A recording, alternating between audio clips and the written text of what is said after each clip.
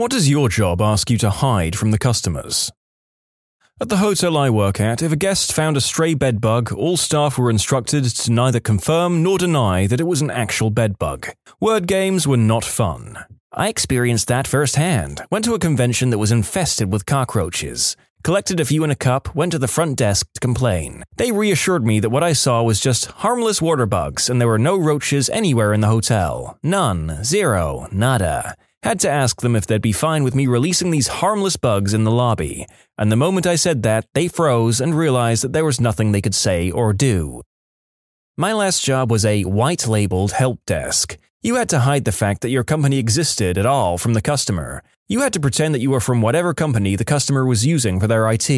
I worked for a monitoring center, and that's really what we did as well. Instead of saying this is Avant-Garde, we had to use the name of the company. We monitored for medical buttons like I've fallen and I can't get up, Alert 1, Response Link, Life Protect, EMC security companies, etc. Security systems for homes and businesses, and fire alarms. The thing that made it the most frustrating was when they were doing something wrong on their end, and we couldn't just straight up tell them what was wrong. Like they would press their button to hang up, but it just calls us back again, and we have to be like, okay, I'm going to disconnect, you don't have to do anything, while they are screaming that we keep calling them, when it would be so much easier to just say, we can't call you, the only way we can get in contact with you is if you press your button, so stop pressing it unless it's an emergency. That company was awful to work for. As a tattoo artist, oftentimes apprentices at the end of their apprenticeships will start to tattoo paying customers, walk-ins, and for a few tattoo shops the apprenticeships are much shorter than they need to be. So if you're getting tattooed but someone seems to be young or they seem inexperienced, they probably are, and they're probably still in their apprenticeship, but the shop will tell you they're actual artists. Do your research when thinking about getting a tattoo, and don't be afraid to wait months or even years for the right artist for you. It'll save you from a really crappy tattoo. I think this might have happened to me. I went to a shop with a good idea of what I wanted and was prepared to wait to get it. Surprise to me when they said they'd get me in the same day. It looked fine that day and a few months after, but slowly became obvious they didn't go deep enough in some places and had shaky hands on others. Good news is, about 1.5 years after the initial tattoo, I went back to the shop and asked for the artist, who was still working there. He seemed embarrassed and touched it up with no charge. I tipped him good and it looks much better. Still love my tattoo. A year and a half in the trenches is a long time, especially if he's a naturally talented artist and just needed some time to pick up some tattoo-specific art knowledge and muscle memory. I can tell you he was real glad you came in and let him fix it up. MD in pathology. We're the ones who give bottom-line diagnoses and staging for most cancers and many other diseases. In a weird way, the patient isn't our customer, the doctor is. We're telling them what the diagnosis is and what evidence we have to support it. Anything we can say can trigger them to do a whole new treatment plan or a bunch more tests, so we have to be careful not to mention random things that we see unless we want them acting on it. For example, we might think, these megakaryocytes are a little small and I see a few more of them bunched together here, but it's only in a couple of spots. If we bring it up, it might seem more significant than that, and trigger a distracting question about one disease process when we know that's not the actual problem. A big part of the training is learning how to communicate the truth without clouding it with more truth. Unfortunately, this often means that the reports are almost unintelligible to the patients, because they're not the intended audience of the report, really. Put that down to a job I would never want to have responsibility for, either breaking people's hearts or giving them so much information that they don't realize they're in danger is pretty grim. No thank you. The restroom. I work at a small privately owned pet store. It's the most trashy store ever, and the bathroom is a room with a toilet, water heater and buckets. To use it, you have to go through the back room, which is where we keep the rats and stuff. Basically, it's employees only. Well, one lady asked us to use the restroom, we let her, and she stole a turtle that was being soaked in the sink on her way out. We caught her stuffing it in her bra, but she got away. Now if a customer asks if we have a bathroom, I have to say no. You'd be amazed at how good construction workers become at hiding flaws. It's nearly a part of the job description and a large part of why so many construction efforts is put towards cosmetics, beyond the fact that most people just don't want to be looking at a bunch of rough-in work that's functionally the same but aesthetically atrocious. I concur. I was a finisher for some years, painting, staining, so in other words making your brand new piece of crap house that you paid way too much for look nice. Amazing how many homeowners get duped or just plainly have no idea what they're doing or agreeing to.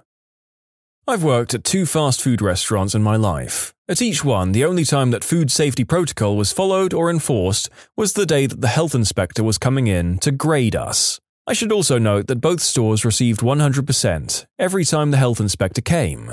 Obviously, every restaurant is different, it all comes down to management. The stores I worked at were all about getting food out the door as fast as possible, with the smallest number of people working as possible. That leads to cutting corners. Not all restaurants, even fast food, are like that though. My point in posting was that even though they appear clean or have a high score posted on their health inspection, that doesn't mean they're following all of the guidelines set in place for them. How many people are supposedly working on this really important project? Spoilers, it's just me. Client, can we add X? Me? No. Can we have a discussion on this with the whole team? You just did. We sell software and we have a page that has instructions on it for setting up Linux servers, but that's basically all we know about the OS and as much as any of us actually care to learn. If asked, the going policy is that our Linux specialist is out this week, but we'll totally refresh what we know by going over the page with you. Meanwhile, most of us Linux users are thinking, crap, they actually mentioned us. It does feel like the general principle of Linux is, if you can't work it out on your own, you don't deserve it. I recently just started working at a fairly fancy resort and we just finished renovating a floor of the hotel and a lot of the new furniture had Argentine cowhide as the leather for it. We were instructed to tell guests that it was a fake synthetic material just in case. I work at a deli and bakery currently. All of our food is from frozen and they want me to call it fresh, baked in store every day. Dude, it was frozen for 3 months, thawed for an hour and then cooked. It's no better than anything else you get from the freezer section, and in many cases, the freezer section is higher quality stuff. At BK, the food is frozen and gets warmed up in an automatic grill, and we're told to tell the customer that the meat is always fresh and there. The last time I ate at Burger King was about 4 to 5 years ago in a food court. I ordered a cheeseburger and watched as an employee literally pulled a burger out of a drawer and shoved it in the microwave. I don't know why, but I couldn't stop laughing to myself.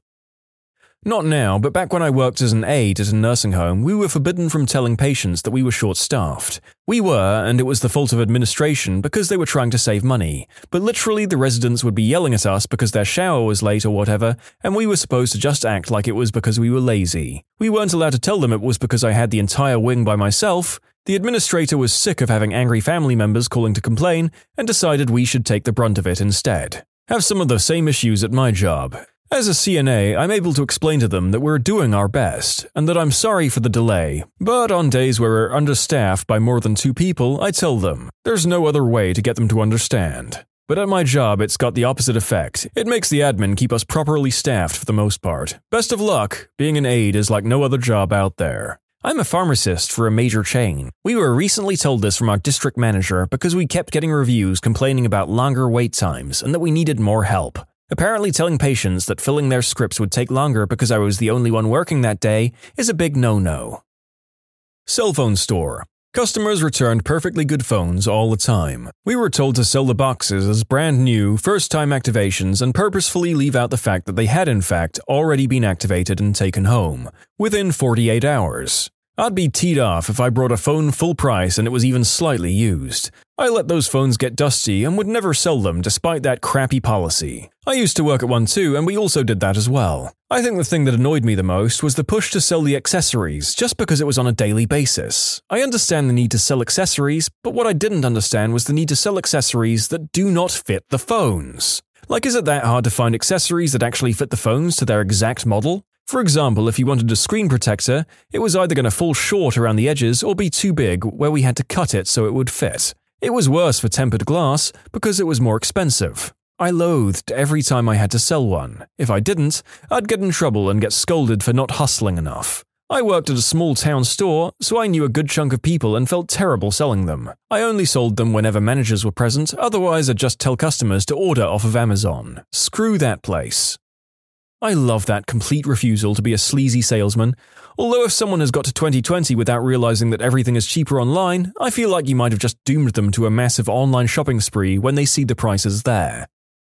Our sales prices are just normal prices. Had to stock some pressure washers a few months back. They're $199 each when scanned. The next day I have to put up more, scan them, and they show up as $279 each. Couple of weeks later they're on sale for $199 each.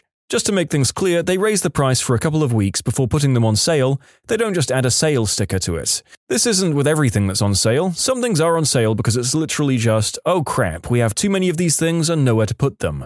Or we have a ton of product related to the spring season and now spring is over. Those are actually at a discounted price. There's a guy locally who owns a furniture store, and every one of his commercials ends with, "Come to so-and-so furniture where we don't mark it up just to mark it down and call it a sale." I didn't know that was a practice until his commercials started airing. How does that work out for him? Wasn't there a store that also tried to do this and lost lots of money because it turned out that customers love getting lied to? You can submit your own stories to be featured here on the channel. The story submission link is in the description below. And if you want to listen to some vibey music in the background, check out Easy Mode, also linked below, and subscribe. Let's just say our technology doesn't come close to meeting its process guarantees, but we can give a customer a phone book-sized excuse of why it's their fault. I can't tell which of our vendors this is. Any. Literally any. Out of both healthcare facilities I've worked at, they both made a big deal about not expressing how short-handed we are to the patients. Same at mine. I told them anyway because they wouldn't risk firing a great employee when they're already short-staffed. Not in my current job, but when I worked in retail, we had to process waste food off the floor, waste food being fresh items that had been reduced on their use-by date and then wasted or removed from our stock level because the company didn't want customers to see how much food was wasted. It was a lot. We could process damaged items on floor or items that had been taken out of the fridges and dumped elsewhere by customers, but not out-of-date or end-of-life products. We did trial giving our waste food to local homeless shelters, but head office stopped it because it wasn't viable, which I took to mean there wasn't any money in it for the head office. So I pushed them and they said that they were worried there might be lawsuits against the company for giving out-of-date food to people. We could accidentally poison someone, etc. I'm talking trolleys of food. Liquids were poured away and written off, food was placed in bin bags and thrown in huge bins around the back of the store that were locked to stop people digging through them. Some of my colleagues would pour bleach or industrial-strength floor cleaner over it too. I had a problem with wasting so much food and thought the excuses head office gave for not allowing us to donate was rubbish. It was all about bottom line for them. The company itself makes a lot of noise about how environmentally friendly and green they are and how much work they do for charity, when behind the scenes it wasn't like that at all. They had a really crappy attitude towards their staff in general too. I was glad to get out of there. Food retail is the worst retail sector to work in. Their reason for not donating is BS, at least in the US. There are laws to prevent companies from being sued over donated food. I'm a cashier and everyone needs to keep the override card over a mysterious button that is next to a till at customer service. It's attached to a big red light and has a wire connecting it to the phone. Nobody knows what it does and we don't want to find out. That sounds an awful lot like the 911 button that summons the police in case of robbery that many restaurants have.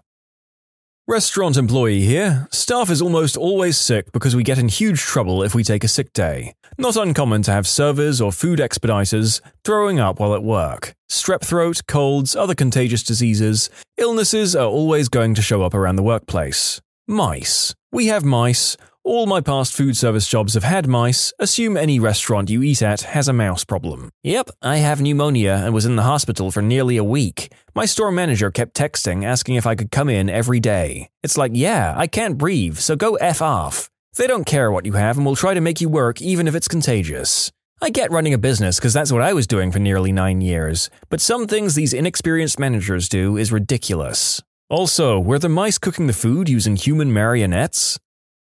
Well, my job has us hide the sous vide circulator from the health inspector. What? Why would the health inspector care that you guys are using a circulator? Unless it's filthy, then just clean it. If anything, sous vide is a cleaner way of cooking, because all the good food is cooked in a bag. Because in North Carolina you have to do what's called a variance to be able to do that. It's so that the health inspectors can make sure you're doing it safely. My workplace does not have the proper variance, therefore they'd get heavily dinged on the inspection. Mom deserves the best, and there's no better place to shop for Mother's Day than Whole Foods Market. They're your destination for unbeatable savings, from premium gifts to show-stopping flowers and irresistible desserts. Start by saving 33% with Prime on all body care and candles. Then get a 15-stem bunch of tulips for just $9.99 each with Prime. Round out Mom's menu with festive rosé, irresistible berry chantilly cake, and more special treats. Come celebrate Mother's Day at Whole Foods Market.